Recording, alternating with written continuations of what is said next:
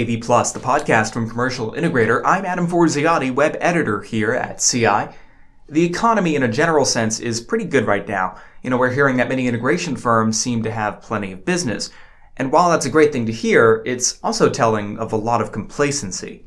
And when your business is good and things are going well, that's when you're not thinking about your efficiencies and you're not putting in things in place to be more efficient. So, we'll address that later. We're too busy doing the work. But the problem is if you get a hold of your time, you can generate an awful lot more revenue. That's James Foxall, the president and CEO of a company called Tigerpaw Software. We'll learn some tips from James today on how integrators can keep better track of their business day to day, and the story of how Tigerpaw got their unique name, all in just a moment. But first, a little housekeeping. You can learn more about AV Plus online at commercialintegrator.com/podcast and on Twitter by searching the hashtag AVPlusPod. That's AVPLUSPod on Twitter. Would appreciate it also if you could take a moment to hit subscribe and rate us on iTunes. It does help us reach more AV pros trying to find quality podcasts. Also, do you have a story of an embarrassing, awkward, or otherwise surprising time on a job? We want to hear from you. Email me at adam.forziati@emeraldexpo.com. That's adam.forziati@emeraldexpo.com. Do you know someone in the industry who's about 40 years old or younger? Are they really awesome? Well, we want to hear about them too. Visit us at commercialintegrator.com and search for 40 Under 40 to learn more. Lastly, we're still taking submissions for the 2019 Integration Awards. As that name suggests, this is a paid contest where you submit your best projects for consideration. Winners in different categories get tons of promotion and bragging rights. If you're a manufacturer, we're basically doing the same thing, but for AV products. Submit to our Best Awards for the chance of having your product be recognized industry-wide. To learn more about the Integration Awards or the Best Awards, visit commercialintegrator.com. But now, back to the show. So, James, one of the things I want to talk to you right from the get-go is a lot of people aren't familiar with your company, or at least as familiar as they should be with your company. And one of the first things that jumps out at you when you start to learn about your company is the very unique name, Tigerpaw. You got to tell me where that comes from. It is unusual, and it's fun too. By the way, we love it. We take big tigers, stuffed tigers to our shows. We'll send them to people's kids with adoption papers. We have a lot of fun with that. But we didn't start that way. So we started in 1984. My father founded the company. So I'm second generation. I've been running it for about 8 years. And he was in charge of all the mini computers across the U.S. for Union Pacific, and worked directly for a gentleman named John Jorgensen, who started the data processing at UP, right? Early days of computing in the corporate world. And my dad got tired of the corporate life, and there was a big merger going on. He didn't like who his new boss was going to be, and he struck out on his own. So he was kind of just doing basically any kind of consulting he could find, right? It was just him, and this would have been 84. So computers new early. He called himself, or his company, Information Management Consultants, IMC. And that's the way it stayed until probably the early mid-90s. And then we kind of had a phenomena happening. We're really close to Offutt Air Force Base. And the military tends to be the first to get access to technology. So you had all these airmen that were getting exposed to computers before anybody else. And they were all moonlighting at night as information consultants. And it actually became kind of a dirty word. If you called yourself an information consultant, it was kind of a fly-by-night, didn't know what you were doing. So we needed a new name.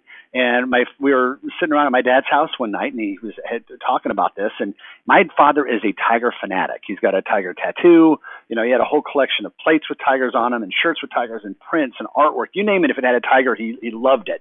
He very much identified with this solitary hunter and this apex predator. And I had actually suggested Tigerpaw, and that was what stuck. And we adopted that somewhere in the mid-90s, and then it ended up transitioning IMC out the door. And I have to say that this is a lot more fun name than IMC ever was. That's a great story. And, it's a memorable name. And I always like to hear, I know it's an inappropriate question for a reporter to ask. You're supposed to be above that, but I love to ask those questions about where company names come from. Well, since you acknowledge that, I'll tell you, I just told you the public story. You want to hear the private story? I do. This is private, right? Yeah, we'll share this with the world, but this is the story I don't usually share. So, we, in our early days, were writing software for all sorts of companies. We had a client that had, I won't even mention the vertical, but they were well known in our area. We were putting in their Novell networks. We wrote all their custom software, and a couple of things happened in a perfect storm. They found out who we were buying, who our distributor for our equipment was. This might be a story that resonates with some of the people listening. They went behind our back with the distributor. Right after they had made a giant order with us and then declared Chapter 13 bankruptcy protection. So we ended up owing, my parents in particular, being a sub S, we owed the IRS about $250,000. And the only thing that kept my parents out of prison was the fact they declared their income, even though they didn't have the money to pay for it. And, the sheriff shows up at the door, the answering machines with little tapes back then were completely full of creditors, driving old cars. It was a rough hole to dig out of. It's the side that most people don't see when they think about, oh, you run your own business, you've got it easy. But through that process, our credit had taken a bit of a bashing, as you can imagine. So we had we had the information consultant taking place. We also had this challenge of having to repair our own name. So that's kind of the inside story of what was the genesis of why we needed a new name and then how we got to Tigerpaw. Wow, that's interesting. Some hard lessons here about business. And, speaking about business, another thing that's really important to track the inventory, particularly for integration firms who are selling, whether it be AV or security solutions, how they track inventory can be, one, kind of a pain in the butt, but also can have a huge impact on, how healthy the company is. What are some thoughts that you might have about, how to better approach inventory tracking? So when we got into building the type of software we have today, our first major client for it, remember we were a custom shop, right? So we didn't have a product, we had to build it, was for an Executone telephone in Omaha. I mean, again, a phone retailer is very similar to an integrator. I mean, they have physical items to sell and install and service afterwards. And back then, a big part of the inventory is just simply walking out the door and without any kind of controls on it. And I know some of the guys listening to this struggle with that too, with some of the shrinkage, right? So, tracking all that you have, knowing where it's at, knowing what you paid for it. In Tigerpaw's case, we track everything right to a serial number if you want to. We can tell the entire service history and where it's been and what trucks it's been on, all by serial number. So, a few things happen when, again, it starts with tracking and then you get the benefit from the tracking. So stale inventory, right? Being able to take a look and know what you've got by age. So that in this business, a lot of times age is death on a component, right? You don't want to sit on something in 2 years, it's going to be obsolete. So knowing and having alerts telling you, hey, I've got some inventory that's going stale. Probably most people listening to us right now have had a situation where they've ordered something for a job when they already actually had one, right? They didn't realize they had one in the back room.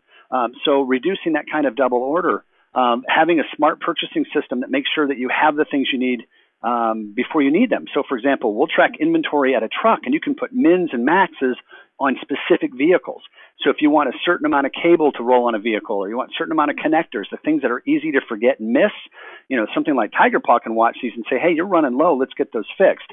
Again, in an effort to avoid those costly part swaps.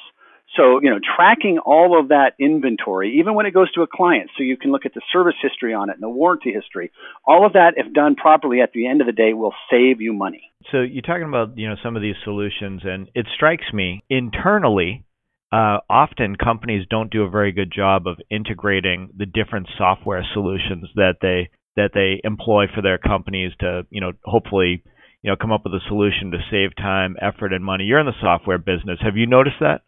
I chuckled because I could tell where you were going with this. Yeah, it's the cobbler's kids have no shoes syndrome, right? Yeah, you're out there preaching these efficiencies, tying all this stuff together. Getting mad at your client when they do the things that is good for them. But back home, she's just too damn busy for that stuff. So yeah, we see that a lot. We've seen $10 million companies being run out of spreadsheets. Not well. Usually it's because they're very good at sales, right? Maybe good at customer service. They're not an effective organization, but they got enough cash flow to keep things going.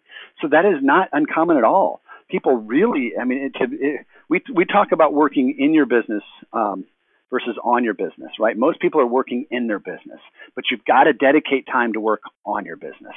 And sometimes it's painful. Maybe it means that you're going to take one less job this month, but those hours that you would have spent on that job are going to be spent on improving your own operations.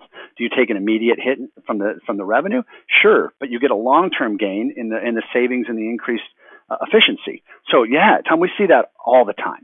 You mentioned like working on your business, and I had mentioned at the onset that I remember you being at Total Tech Summit, which is basically an event where people work on their business. And one of the topics that I often bring it up on stage at Total Tech Summit, to the point where people get annoyed with me bringing it up, is that the integration firms that we work with probably need to do a better job of, adding, sort of the managed services elements that, their IT counterparts probably add. So security and AV guys need to do a better job of, kind of adding that, managed service element to their business. And, you guys are in that arena where you can provide some advice and maybe even some insight into how that can impact a business model. So even though I talk about it too much, I want to ask you about it as well. Why is that so important, and do you see that as a big opportunity for integrators? Well, I don't think you can talk about it too much. I think it is a huge opportunity.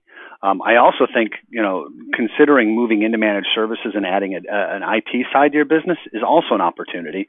It's also protection from threats, and we can talk about that if you'd like to. I think that's critical. I think what we're seeing with convergence is the lines are blurring in different types of companies. But I will tell you, I've been very fortunate to work with a lot of different types of technology sectors. The managed services space is by far the most progressive I've ever seen when it comes to automating a business, moving towards recurring revenue, and really getting efficient. Because these guys focus on, how do we reduce the times we roll a vehicle to a client site? How much service can we do remotely? They focus on recurring revenue, and the integrators are doing recurring revenue. The average, I believe, residential that you're getting about $40 per customer, and then in commercial about $123 a month. And those are some numbers I pulled from a magazine recently. That you're talking about. Recurring revenue is one of those things. You come in, if you have the recurring revenue that can pass your expenses, you walk in the morning on the first of the month, you put your key in the lock and you turn it and it goes click, and all your bills are paid for. And I can tell you from a software perspective, we passed that mark about 5 or 6 months ago, and it has been glorious. And the freedom it gives you to start thinking strategically and about the future when you don't spend the first 23, 27, 29 days of the month, trying to make your bills, it creates an entirely different way to look at your business. So, moving into a model like these guys have done, where your clients are paying you monthly bills, where they've budgeted them, they're comfortable with them, you're providing, a service in return, you're showing the value of the service you provide, whether it's through monthly or quarterly face-to-face meetings. I mean, this is the template they've done, and we see a lot of industries moving to adopt this. It's efficient, it's productive, it's profitable, and quite honestly, it's a much better model for your valuation. Everybody who listens to this sooner or later is going to want to get out of their business. A recurring revenue model, that's where you start talking about multiples on revenue and not multiples on EBITDA, right? So yeah, there's a lot to be said about that. And I do think those kind of principles should absolutely be being looked at by every integrator today. And it shouldn't be a question of, is this right for my business? I think the question is, how does this fit my business? And for a lot of people, it's a mix. It's great to say everything you do should be recurring revenue. On the managed services side, unless you're a small MSP, maybe a 3-person company, I'm not quite a believer in that. We think you should be selling stuff and servicing that stuff after the sale, and some mix of that should be on a recurring revenue basis. So peeling apart the layers and seeing how it fits, you can tell I'm passionate about this. I'm in agreement with you. I don't think it can be talked about enough. This is the kind of stuff that when people go to like Total Tech and they're working on their business, which is great, but where's the accountability to go back and do something with it, right? Everybody gets together and talks about these things in recurring revenue. Then they go back and they get busy, and then a year later they come to another conference and they talk about it. So I'm behind you, Tom. I'm completely behind you. I'm pushing that.